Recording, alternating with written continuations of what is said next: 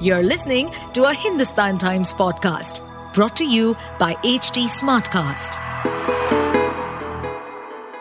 Hi, this is Manjula Narayan, National Books Editor, Hindustan Times, and this is the Books and Authors podcast. It's a weekly podcast where I speak to authors who've got a new book out.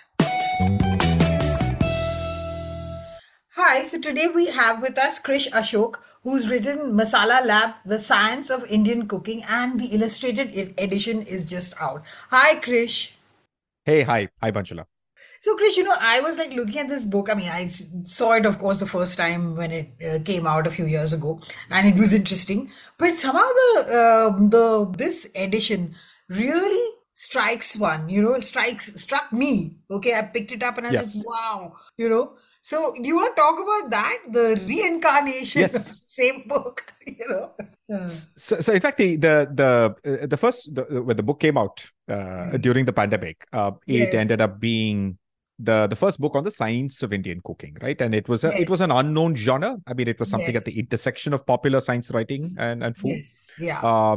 And I, as a visual thinker, I always wanted it illustrated, but then a paperback presented limitations, and at that time, I don't think anyone had the budgets for a professional illustrator and so on. So I ended up illustrating the first book myself, right? To the best of my ability, right?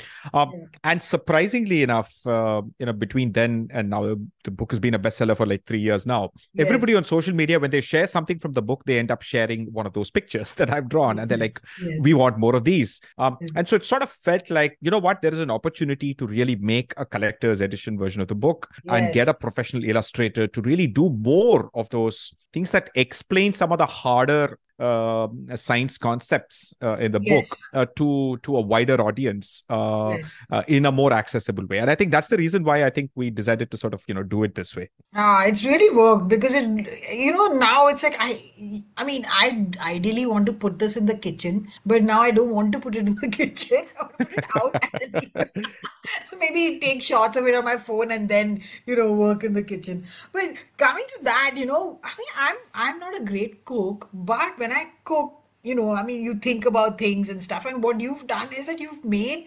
so many of the processes, you've made them, one cooks on instinct, and that's what everybody does. Like, you throw in this, and your mother said, do this, do that, and you do it.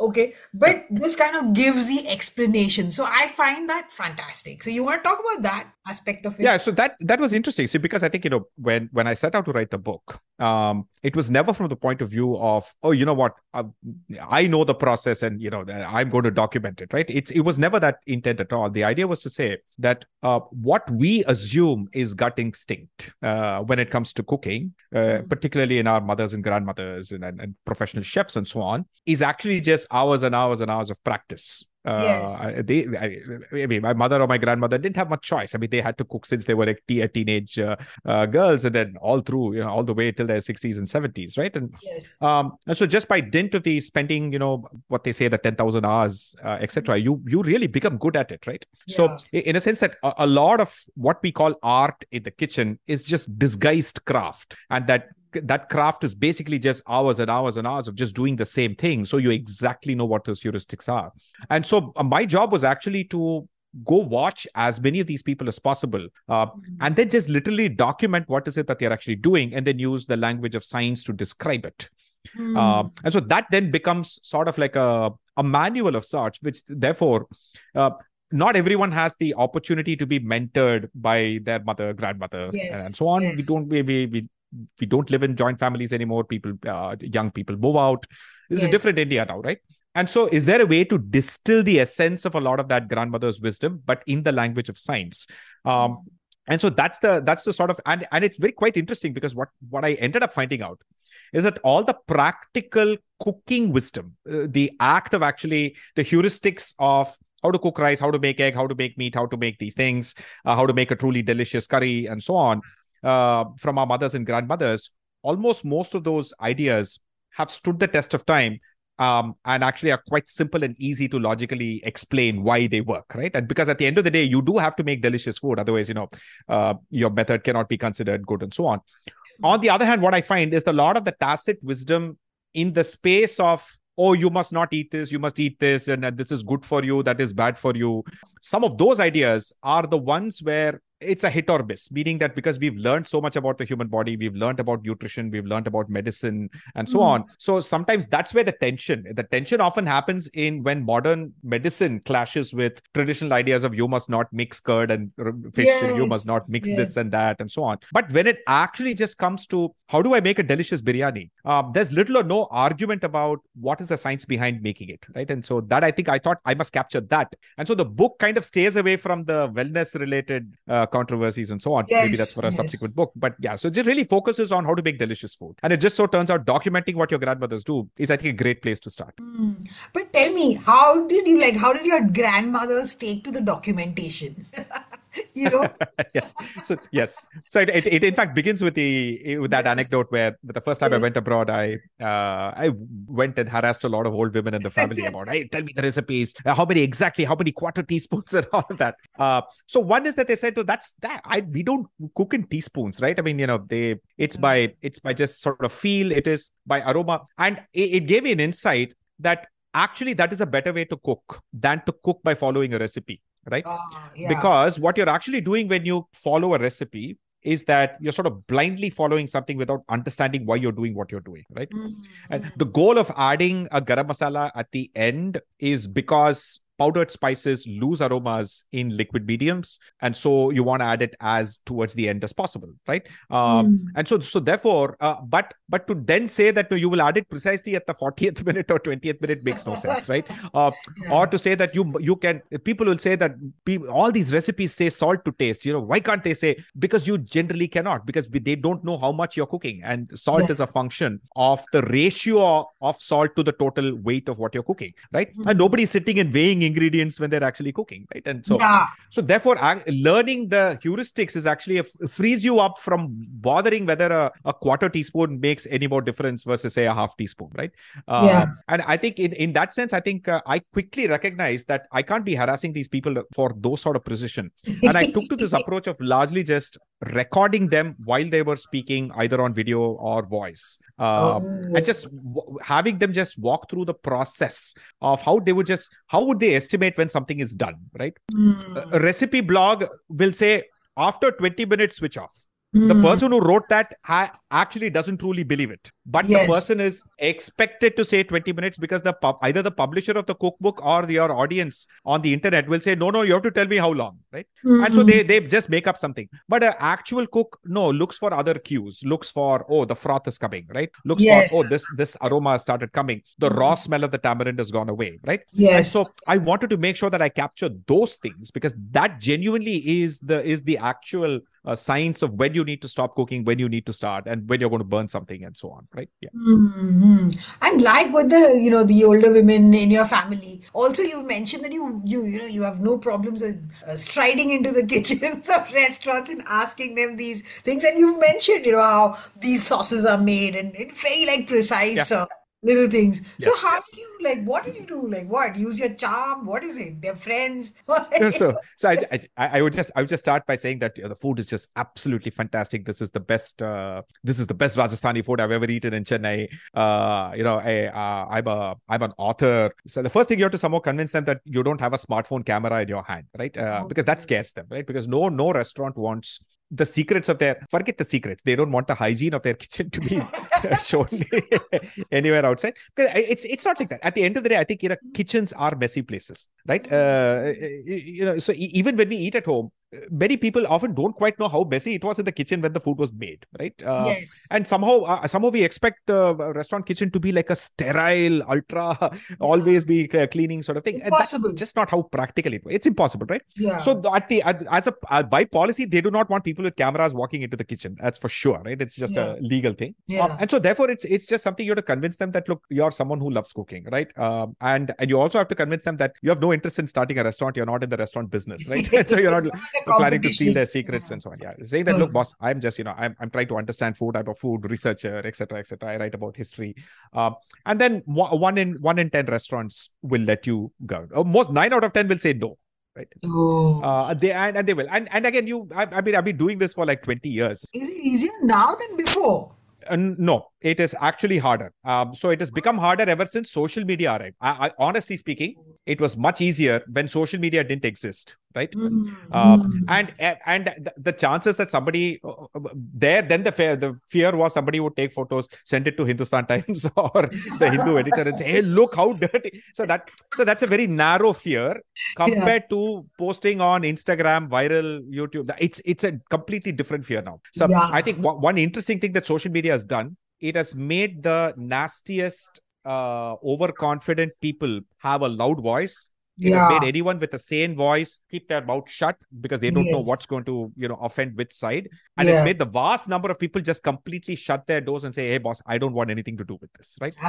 So that's one of the unfortunate side effects of social media. So it's actually become worse now. In fact, right now, the only places where you can actually go out and see how cooking is happening is in the street food, right? And that's where you find a lot of people, which again is an interesting phenomena where now you see a lot of these videos where some place, it's usually Gujarat or Ahmedabad, where somebody will grate some half a kg of cheese and deep half kg slab of butter. And it's weird because nobody actually eats those things, but those street food people have recognized that these posh people coming and making these viral videos is bringing them more customers. If only to come and watch them say, "Bhaiya, ye bana do," and then they will, shoot that and, make another video, right? It's just a whole lot of wasted food. They're like, "Okay, fine, I'll happily take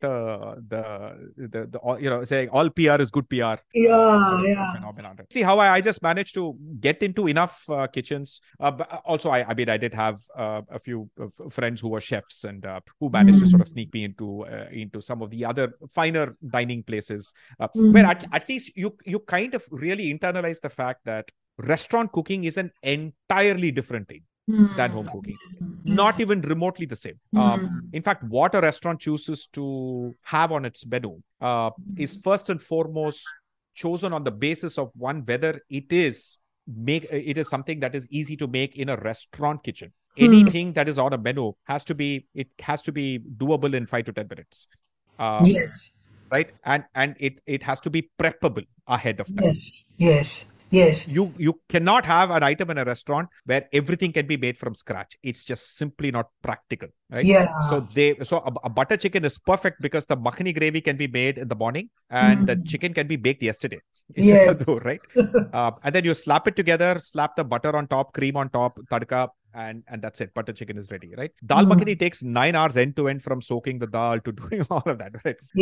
So therefore, a restaurant has the dal is cooked, the makhani gravy is cooked, both are combined. The same thing that went into your butter chicken also goes into your dal makhani, also goes into your paneer makhani. There are 4 gravies, right? There are 4 gravies, 3 tadkas, and these 3 mixes. You do a simple combinatorial math. You can get everyone from paneer kolhapuri, paneer nawabi, paneer hyderabadi, paneer whatever, right? I mean, you can basically mix and match and make 400 dishes. If you want. These are the typical restaurants, right? And that's what I found, I found that bit fascinating where, you looked at French cooking and, all the ready-made sauces and you applied it to Indian cooking. And that is the best part of the book because that's what I'm going to do.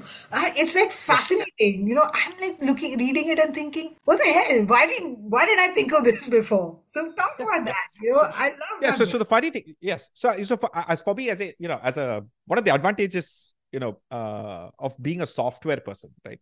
All my life, is that there's a certain value thing that is sort of that you have to imbibe for being a good software engineer. Is that it's called strategic laziness, meaning that a good software person is a strategically lazy person, meaning that you are actually expected in your job role to make yourself as obsolete as you possibly can, right? You want to automate as much of your role. You want to write as little code as possible because the more human intervention, the more the errors, right? So you do want to use AI, you do want to use automation. So it's a value system that you kind of grow up with. So it's the same thing that I really just applied in the context of the kitchen. That the only reason, and I think, we sort of think this is somehow globally the same. It's really not, right? So in the sense that the average American woman, I remember seeing in a study, spends less than half an hour in the kitchen in an entire day. In an entire day. Okay. So it is, so because you have to chop and prep and make the dal and make this, and you have to wash, and then you have to do average, by the way. It's not talking about the urban woman who has a cook, but whoever is cooking in the kitchen is definitely spending 5 to 6 hours a day making breakfast, lunch, and dinner fresh, right? So remember, an American breakfast is take the bread out of the fridge, toast it, take the eggs out of this thing and just fry it. It's just like 5 minutes. The total amount of time for you to prep, you open a lunch, you can just open a packet of salad, pre-cut salad, and then add a dressing and you have a salad, right? So while without getting into the health aspect of it, there is an unhealthy obsession with making everything fresh in India. And the only reason there is an unhealthy obsession with making everything fresh in India is because some woman is unfortunately having to sit and make it for you, right? And has never been paid her entire life for it. And it is just unpaid labor. So Uncle G's can sit and say, everything must be fresh. Khana, it should be eaten 3 hours after it is cooked. Don't keep anything in the fridge. We have to eat it right away. So whereas even if you go to societies that are maybe 20, 30 years sort of economically ahead of us, like Thailand and Malaysia and others, you will find that, and their food is also very similar to India. It's a long time to prep. They embrace the fridge and they embrace the freezers very well. The Thai people make the paste ahead of time and keep them in the fridge, and it's easier to make the red curry, green curry, yellow curry, and so on. So, and by the way, in India, it's not, in India, restaurants do that. Why would people not do that at home, right? You have a freezer. All you have to do is make a giant batch of that makhani gravy, put it in ice cubes, freeze it, and then drop 2 ice cubes and add your paneer, and your paneer gravy is ready in like 5 minutes instead of the 45 minutes that it would take you to cut the onion, cut this thing, do all of that stuff. Why would you not do that, right? You can make a chettinad gravy. You can keep a Bengali gravy ready. You can keep a Malabar gravy ready, right? And like restaurants too, right? I think that was the sort of intent, to say that, look, the intent is not to make you lazy. The intent is actually to make you more creative, right? So you can now actually think of, you read a recipe, interesting Punjabi recipe, but you feel like sort of those same ingredients, but you want a very Kerala taste. You take the Kerala based gravy and you use coconut oil and you're done, right? I mean, the other insight is that the flavor of any regional Indian food comes from the choice of fat and the choice of whole spices. Yes, right? So you can take the exact same dish. If you use mustard oil and punch foreign, no matter what comes after that, it's Bengali. Yes. Coconut oil, curry leaf, garlic, chili, etc., cumin. No matter what you do, it's Kerala. Sesame oil, likewise, sauf and, garlic and all of that. No matter what you do, chettinad, right? And so it is just that. So it allows you to actually be freed up and try different regional cuisines without being, which is why one of the last chapters in the book is like burn the recipe, meaning that you don't have to think in terms of recipes. Think in terms of models, right? Don't think you as a Gujarati person cannot make a South Indian food or cannot make a chettinad food or cannot make a Kerala food because you don't have, or you can get coconut oil in Gujarat, you can get curry leaf in Gujarat, and you can make Kerala food. But you know what? I was reading that section and thinking, I mean, I don't know, purists might beat me for this, but I was thinking, I never tried paneer with coconut oil, and I wonder, will that turn out? That section actually made me think of things like that. Yes. So, So that's an interesting point, right? So when you say, 2 points about the purists and whether paneer and coconut will taste. So one is, I think, purists in general, I think, are best ignored in the context of food, because it is, you tell me a person who wants to argue with me about authentic something, and you will find that in 5 minutes, I can tell you that the person will be completely unsure of what they actually be.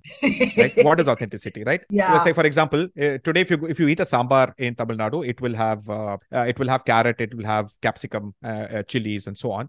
My great grandfather's great grandfather would have never seen any of these vegetables in his life, including tomato, chilies, potato, carrot. None of these. All of these came to India only in like the 1890s and so on. So therefore, what is an authentic sambar, right? I mean, you really have to figure out what you exactly mean. And food changes all the time. Food changes by trade, right? So the people from Tamil Nadu who went and settled in Calcutta and went and settled in Mumbai adapted their cooking to whatever local ingredients were available, right? And likewise, the Saurashtrians who came and settled in Madurai adapted to use sesame oil and not, groundnut oil or whatever they were used to, right? So I think at the end of the day, authenticity, I think we can largely ignore. It's just for extremists to fight about something on Twitter, right? The second point is actually more interesting, right? Which is that how something tastes to us. And this kind of goes at the heart of one of the slightly more controversial things I say, which is that you can ignore all negative opinions about restaurants on all Zomato, Yelp, and all these other sites, because ultimately when somebody says, I didn't like this, they are most likely actually saying this is unfamiliar to me. They're not actually saying it's bad. Because unfamiliarity is very common in food, because your flavor memories are a function of what you grew up eating.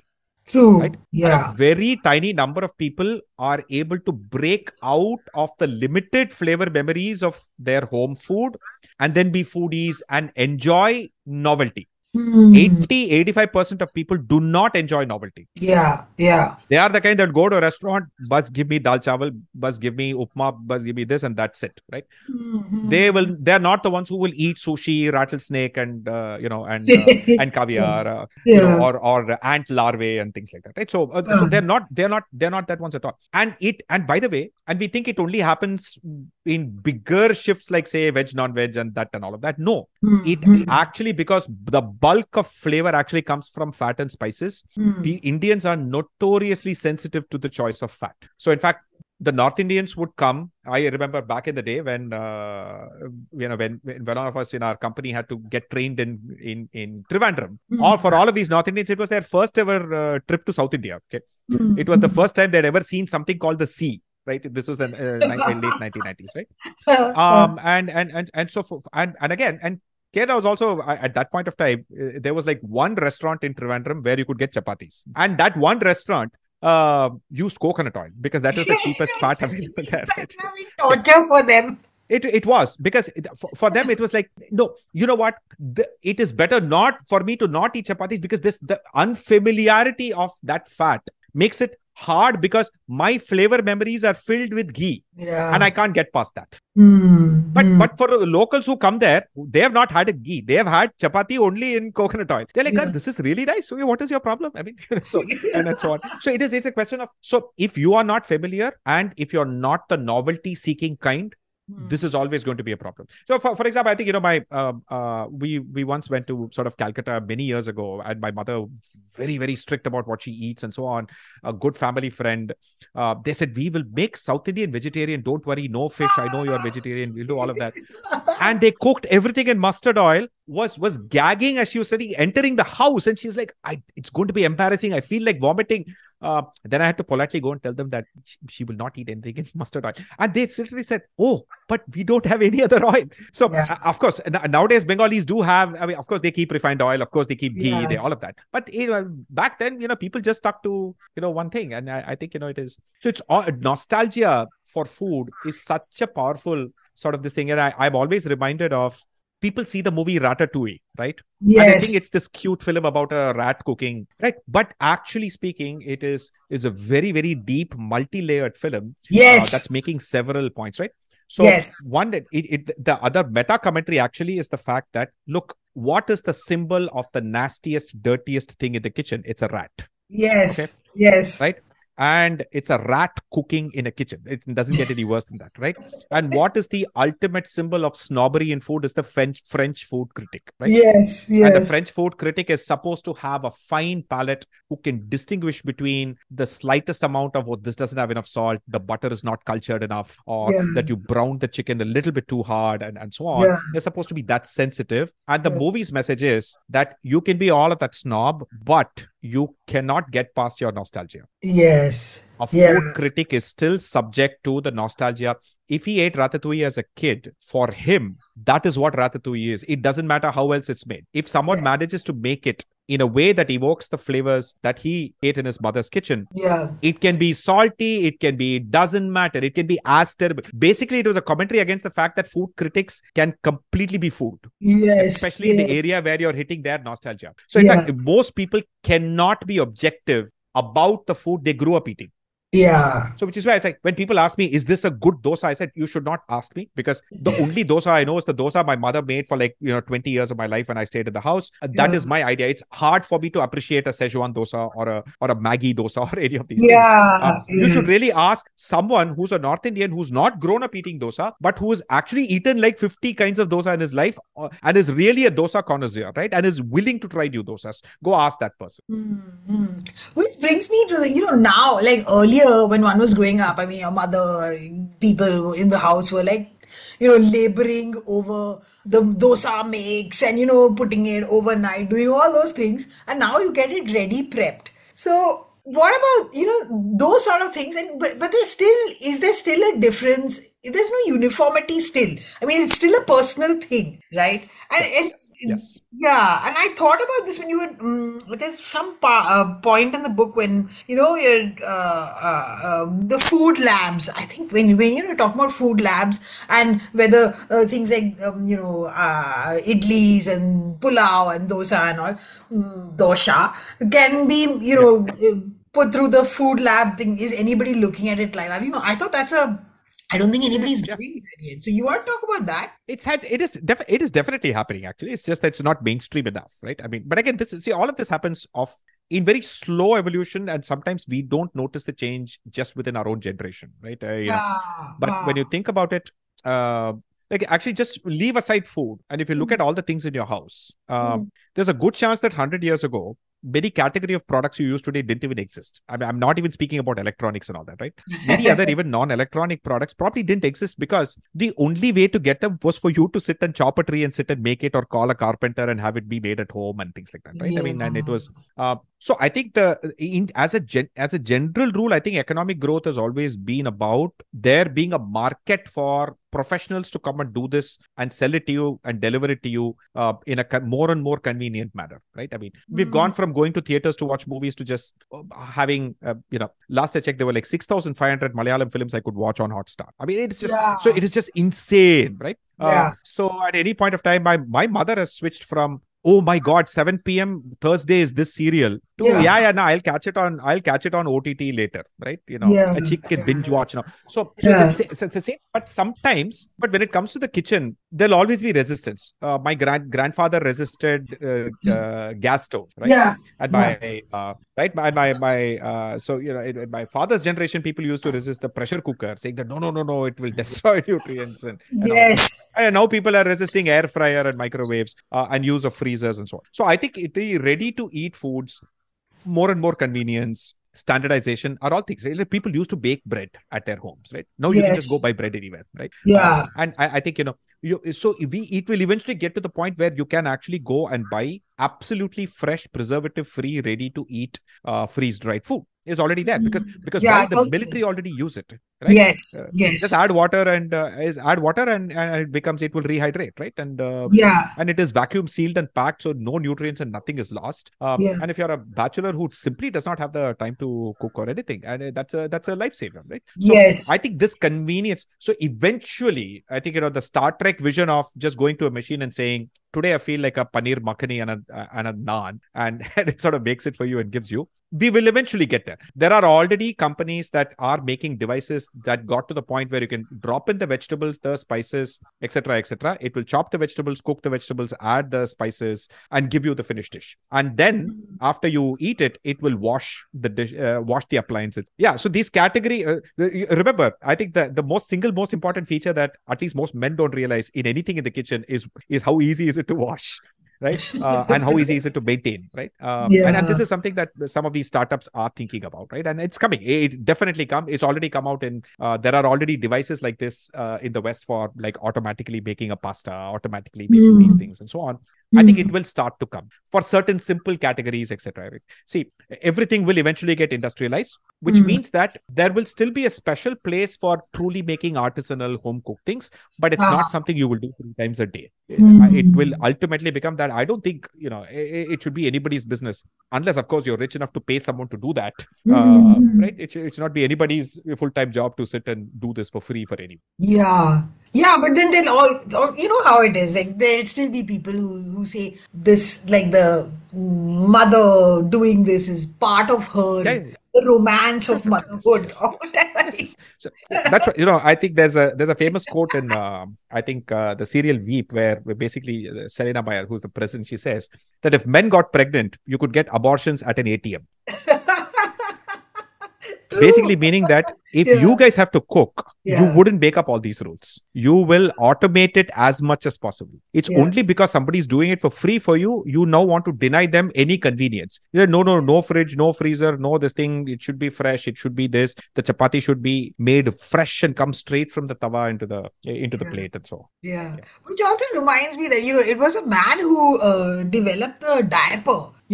So, I mean, I can understand he was left to look after his grandchild or something, and then he decided that, man, Exactly. Yeah. this is too much labor.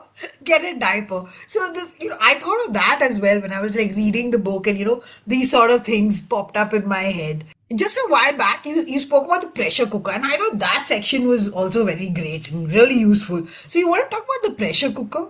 And So the pressure cooker is So it's a remarkable sort of device, because I think most people don't recognize that you're actually saving half the cooking fuel and energy when you use a Yes. pressure cooker than when you cook on an open pot. Yes, Right? yes. Simply because you're utilizing the simple physics principle that at high pressure, water still stays liquid at very high temperatures above 100 Celsius. So Yes. allowing you to cook food, because you do need liquid water to cook food, Yes. and very, very efficiently. And the other additional thing is that, especially for dals, a dal cooked in a pressure cooker actually has more bioavailable nutrients than a dal cooked on an open pot.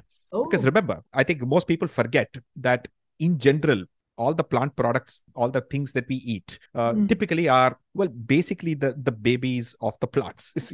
Not to use a very gory term, but we eat seeds largely, right? And Yeah. seeds are the embryo and equivalent of your Yes. uterus of that. And Yeah. so the plant has a vested interest in preventing you from eating them, right? Don't do this. So the only thing Don't do this. the only thing that a plant wants you to eat willingly is a fruit.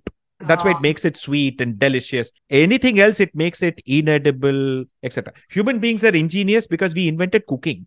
So Yes. cooking is what makes it edible, right? Yeah. Dals are actually notoriously filled with anti-nutrients and things that will prevent the absorption of all of this, because it does not want goats and other things to keep munching on the plant, right? Yeah. So in the wild, cows, etc., will try and eat and then say, I'm actually getting an upset stomach, so I'm going to skip this and go on to Yeah. something else. That's Yeah. how all of these are actually designed, right? Spices actually are designed directly as poisons. Yeah. So in any case, so the point is that when you use pressure cooking, you are actually breaking down a lot of the anti-nutrients more effectively than when you cook in regular water, right? And so it actually makes it softer, and you spend a lot less time. And imagine, in many homes, people will just use one container, one level of rice and one level of dal, and cook both at the same time, and they'll cook like vegetables. It's superbly efficient, right? That's true. And people, rich people sometimes forget how cost conscious and how expensive a gas cylinder is for the vast majority of people in India, right? Yes. And so when they make content on Instagram and this thing that, pressure cooker is bad for you, guilt shaming some random mother, a poor mother with some kid who happens to see it on her Facebook, and how bad they'll feel. Am I denying my baby? They may not have the science, but these people make these confident statements with like no evidence, right? And so it's in a sense, part of my Instagram videos and all of that is primarily to reassure people that no, relax. It is absolutely fine to do. It's absolutely fine to reuse cooked oil. It's absolutely fine to use pressure cooker. It's okay to use air fryer. All of these things that add convenience to your life. And so a pressure cooker particularly. Wait, 1 minute before we go on to the pressure cooker. I have not seen this reel where you said it's okay to reuse oil. It's okay to reuse oil. Yeah, absolutely. It's there in Masala Lab in one of the sections as well. Oh, it's a small subsection. Right, I haven't seen that. So basically, see, the principle of this is going in principle is very simple, right? Fats actually do not chemically change when you cook with food. Okay. Everything else is actually undergoing some form of physical or chemical changes, right? Starch is expanding, proteins are denaturing and breaking and all that. Fats undergo no change. Fats are remarkably stable. Okay. Right. So the reason we use fats is so that we can dissolve the spice oils in the fat. They're all fat soluble. And the second thing is that fat boils at a much higher temperature than water.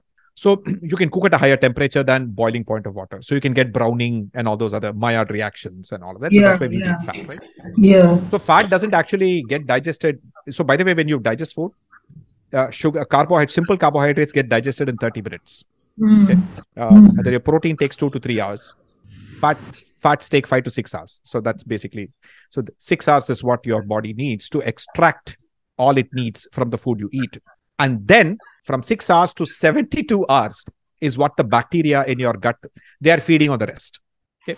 Again, if you're a man, it's 48 hours. If you're a woman, it's 72 hours. Gosh.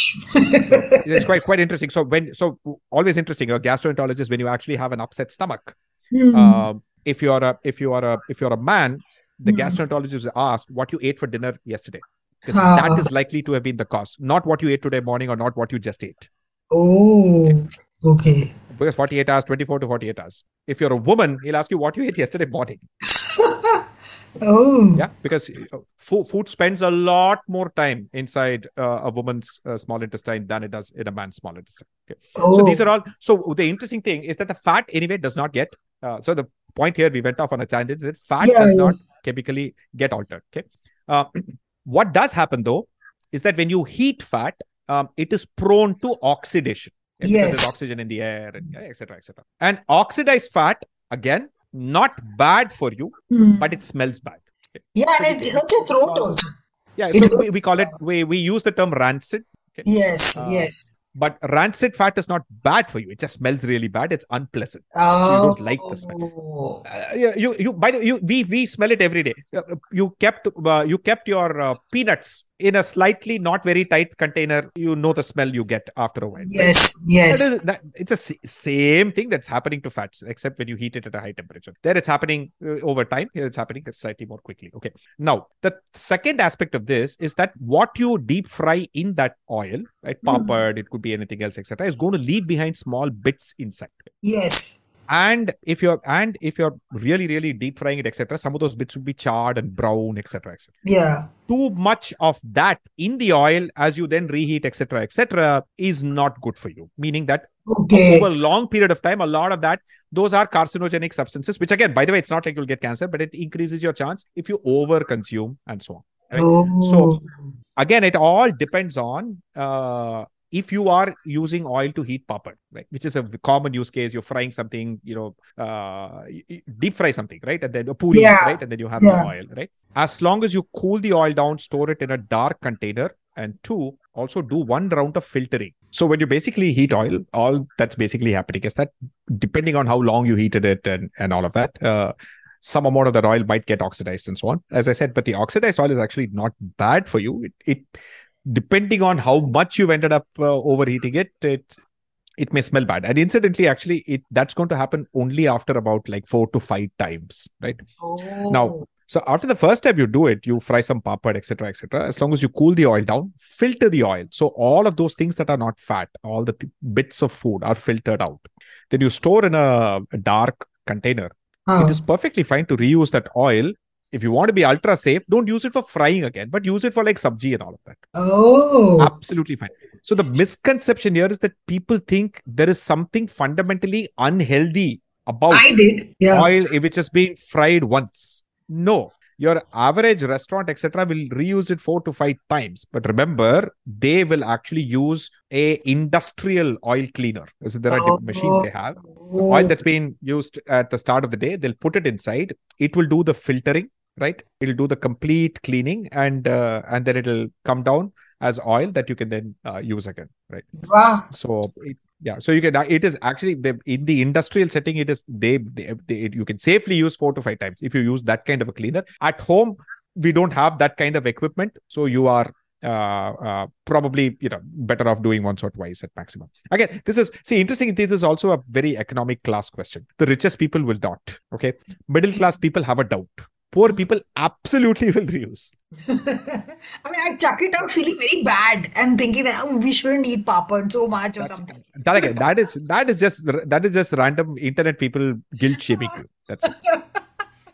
Okay, so before we went on to this, thing about reusing oil, we were going to talk about pressure cooking, right? So talk about that. It's such a fantastic thing, pressure cooking. And like you said, I mean, when it was first introduced, people must have all said, "Oh, this is bad." Just like how when you had, I remember some uncle of mine saying that grinding in, maavu, Machine. yeah, Yes. is bad. It's very bad. So it So has to be that's the bad. hand of a woman, right? Yes. So Correct. like Yeah, that. yeah, So, yeah. talk about pressure cooking as such a Yeah. great. So the pressure cooker, as I said, I think it's a one that it saves half your gas bill, gas usage, and more importantly, it also cooks your dal and all much better. And then for a few vegetables, it actually results in more retention of some micronutrients like vitamin C, vitamin B, and all of that, which are usually the ones that are lost in any kind of cooking, by the way, right? Any Mm, kind of heating of food will result in loss of vitamin B and vitamin C to some extent. The longer you cook, the higher the temperature, the more you lose, right? Pressure cooker, you cook for a shorter amount of time. So you actually end up retaining in those kinds of vegetables and so on, right? And the other thing is also sort of very versatile for cooking everything in one shot, right? There are some yes. dishes that you can just make the whole thing and just pressure cook and then like you're done, right? I mean, Yeah. it's such a convenient thing. You can also nowadays the older pressure cooker that you had to sort of wait and measure whistles, and then you have to lower the heat and then measure time and all of Yeah. that. Nowadays you do have the instant pot Yes. a category of devices, electronic pressure cooker, of which instant pot is one of the brand names. It's sort of become like Xerox, right? Yes. People will say, I have a Canon Xerox machine, right? So it's sort of become like that sort of thing, right? Yeah. So everybody says, I have this brand instant pot. So it's sort of Yeah. become like that. Yeah. But yeah, so that category of device is just such a lifesaver, and it has now reached around the 3 to 5,000 rupee range, and it is an absolute marvel where you just put it, you forget it, it is never going to blow. You don't have to worry about it. It will automatically turn off. It doesn't use gas. It uses electricity. Very, Mm. very efficient. And you can do many things with it, right? So it comes with an air fryer attachment, so you can do air Yeah. frying. It Yeah. comes with something called a yogurt mode or a batter mode, which, by the way, you can use to make. So let's say you're in Delhi and like cold and your idli batter or homemade yogurt isn't really setting. Yeah. You can use that mode because it will keep the temperature at 40 Celsius, which is Mm. ideal for bacteria, right? And then that way Yes. you can let it ferment. You set it, and exactly at 4 hours, it will stop and let you know when the yogurt is done. So, I mean, so these devices are such a lifesaver. They've already been widely adopted in the West and in Southeast Asia. So again, Yeah. it's only a matter of time, before all the old men eventually relent and allow their wives to have a bit of a life. Yes. Yeah. So, also when I was like reading the book, and like I said, I dipped in and out because I started out reading it like a novel, and then I said, this is useless. This is not the way to read it. So, I mean, this doesn't give me enough inspiration if I'm just sitting and reading from, chapter after chapter. So, it Yes. tells readers how they should read this book, ideally according to the author. Oh, okay. So Yeah. it depends. It would actually depend on what level of cooking skills you actually have, right? Mm-hmm. If you're an absolute kind of beginner, young person, never really cooked in your life, and you really want to sort of get the basics right, I would actually urge you to just stick to the first chapter and actually reread it a few times, and then Yeah. actually go try stuff in the kitchen, because the first chapter is the longest chapter. It really just focuses on absolute basics like cooking rice, cooking Yes. dal, making chapatis, cooking egg, cooking meat, and just all of those absolute basics, right? Mm. Once you've mastered those basics, then you can then get on to the spices and all the other advanced chapter. And then again, you can pause at the sort of like the very advanced chapter 5, chapter 6 sort of stuff.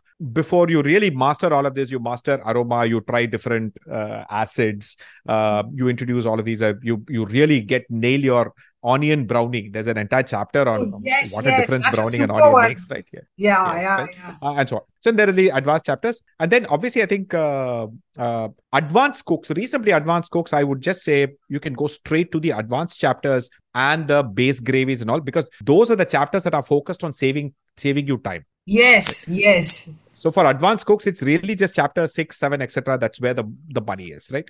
Yeah. And then and then there may be some people who are like, forget it. I don't have the time. I'm very hands-on. I want one dish where I can practice everything that this book has to offer. Then that's the last chapter, which is how to make a biryani, right? Because that combines rice making, cooking meat absolutely perfectly, marination, using acids, using layering, using the right mix of spices, and getting temperature and layering and all of that perfectly right to make, what is essentially the national dish of India. So Yeah. so basically, I think I would actually say I don't think anyone is meant to read book from start to finish. Yeah. So beginners probably see the first few chapters and sort of do that, and then go to the next few chapters. Then it's sort of like a 3-course meal, if you will, over a few months, actually, right? Experts just go straight to the middle of the book where all the productivity hacks and the modern techniques and all of that happen. And then people who are very, very practical minded, if you just wanted to only read one chapter of the book, read the biryani chapter. Yes. But the productivity hacks are fantastic. Like when I was young, when I was a child, I remember Femina used to have this page of productivity hacks. And some of the sections reminded me that because that was the only thing I liked about that magazine. Okay. The productive. Yes. At the same time, yes. You've stuffed the book with that, and it's fantastic. Yep. Yep. Yeah, and it was again. Many of these hacks are things I didn't invent. I mean, these are things I've observed people do in the kitchen. Yeah. These are things that I've observed professional chefs use. And who knows? Maybe they learned it from someone reading a Femina back in the day, right? You never know. Yes. Probably. Okay. Yes. So you and also, what I found nice about the book is also you like peppered it with humor, sort of like an unexpected sort of humor. But in some bits, like I'll have to like look up the World War One references. Yeah, I know. So, yes, yes. I there was actually, so it was an interesting thing because my style of writing before I kind of wrote this book was always the sort of very nerdy. Lot of references, sci-fi references, pop culture references, nerd tech references, and Chennai references, actually more than anything else, right? What's a natural way in which I used to write, and that was my blog and the way I used to tweet and all of that, right? And it's Penguin who's seeing that writing is why they said, hey, you should write a book on food, right? I mean, so, and then my editor also said, look, I know your first draft is going to be filled with a ton of tech and nerd references and so on. We are going to tone it down, right?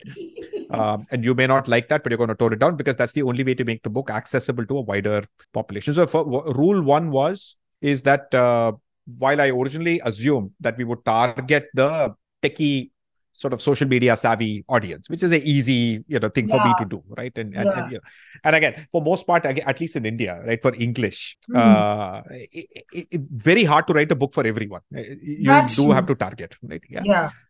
Because a very, very wide audience, right? Yes. So the people who end up writing for a very large audience, there are the Ameshis and the Chetans and the Sudha Murthis and others. They exist, right? But they are fiction. It's very hard to write non-fiction for a wide audience, except in certain categories like how to make money, as a spirituality, in a few areas of that. But otherwise, it's like mostly you have to target. Yes. Now, and again, even those areas, you first have to be famous anyway. Okay, a book comes additionally, right? It's never been that's true. Pure play book. No, Indians only trust individuals, right? They don't trust institutions, processes, and all that. But so therefore, that was my going in position. And then after they read 2-3 chapters, I think the editor felt that, you know what, I think we can take a bold risk.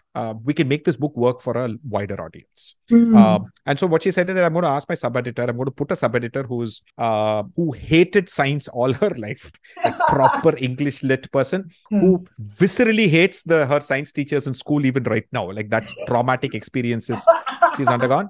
So you've got to write and explain the science. No chemical equations, no use complicated technical terms, etc. She has to understand everything and even instruct the sub-editor, try out the hacks at your home. Okay. And really, truly, right? And so actually it took me 6 weeks to write the book, and it took us like 6 months to edit the book. And because the sub-editor was chapter by chapter, she would try out everything and also say, I didn't understand this Chennai joke. I didn't understand this reference that you're making. Right. And then, so she let me have one or two.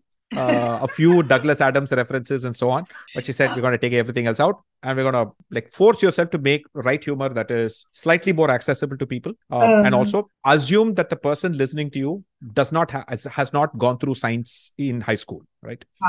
And so you don't assume they'll understand latent heat and specific heat capacity, but if you're using that word, explain what it is, right? And I think so we went through that, and I think that really helped. To be honest, I think that expanded the audience for the book, and I was very surprised when the large bulk of the people who ended up eventually buying the book are basically either homemakers who just happen to cook at home and so on, not just like techies who are learning to cook, right? And strangely enough, a large number of chefs who are like, I want to give this book as my Christmas gift or my Diwali gift and so on. A lot of chefs in India ended up starting gifting that book, saying that, by the way, this explains what I do. You guys ask me how I do what I do. This book explains it. And so that was a sort of, because even chefs are actually not exactly science trained. They are actually just trained in the culinary arts, right? And we call it culinary arts and not culinary sciences, right? There is a category of people who are food technologists and food scientists. They make biscuits and chips. They actually don't cook food, right? Yes, but you know what? When I was reading this book, and I was thinking, like, and you mentioned also, the chemistry of cooking and all that, and I was thinking that everybody, like, by this logic, everybody's instinctively being a scientist in the kitchen, right? Absolutely, it is. I mean, a good cook is doing science, actually, right? So, yes, engineering. Let's put it this way, right? So I think that is chemical engineering in the kitchen, right? Yes, which the difference between engineering and science is that science is you're trying to find solutions to problems that have not been solved. Engineering is you're applying the science that has already been done to produce something that is fantastic, right? So that's engineering, right? So I think somebody who develops recipes is a scientist. Somebody, I think, who cooks at home and makes delicious food is more a chemical engineer, right? Yes. Excellent. So, Krish, I could just keep going on and on, but one last question. I think earlier the thing you said, maybe the next book will deal with that. So, do you want to talk about your next book and what you're dealing with? No, it's still under. I'm still thinking about it, to be honest. But I think there are a wide range of topics we've been thinking about. One is obviously, I think, sort of dealt with the flavor and the cooking part of food. I think there are so many other interesting stories to be told about food, in the sense of where did Indian food actually come from, right? In terms of yes, about breezy, but not purely history, but a lot of history has been written about. And it's also a lot of food history is also slightly urban myths, because it's sometimes very hard to verify. And so, but I think there are interesting stories to be told through the lens of economics and archaeology and through the actual science, like the evolutionary biology, right, of food itself. Right? There's so many facts. So, like, for example, you could tell so many interesting stories about why chilies burn, or why onions, cause your eye to tear up, or what is it about their history that makes it that way, or what is it about why do vegetables today have like 30% fewer micronutrients than the vegetables your grandfather, likely your grandparents ate, and so on. And why do we eat carrots but not some of our native gourds, right? And for example, sometimes people ask me, how do I find whether a vegetable is native to India or not? My controversial answer to that is make a list of all the vegetables you hated as a child. Make a list. Right? And you will find that they are all Indian vegetables. Right? All the vegetables you loved, potatoes, carrots, all cauliflower, all of them are from Europe. Okay. But your bitter gourd, snake gourd, bottle gourd, ivy gourd, all of those things are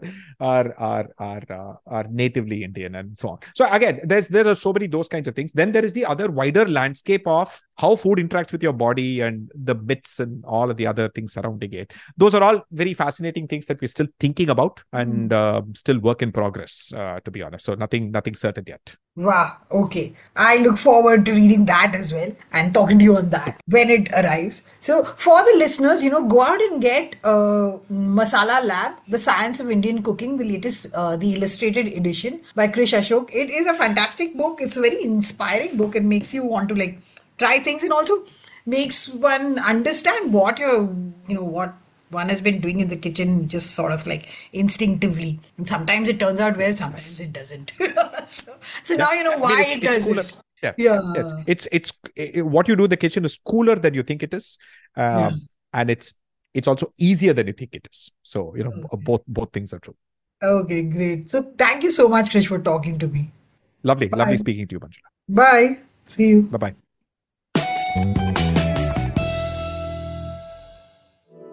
To stay updated on this podcast, follow us at HT Smartcast on all the major social media platforms. To listen to more such podcasts, log on to www.htsmartcast.com.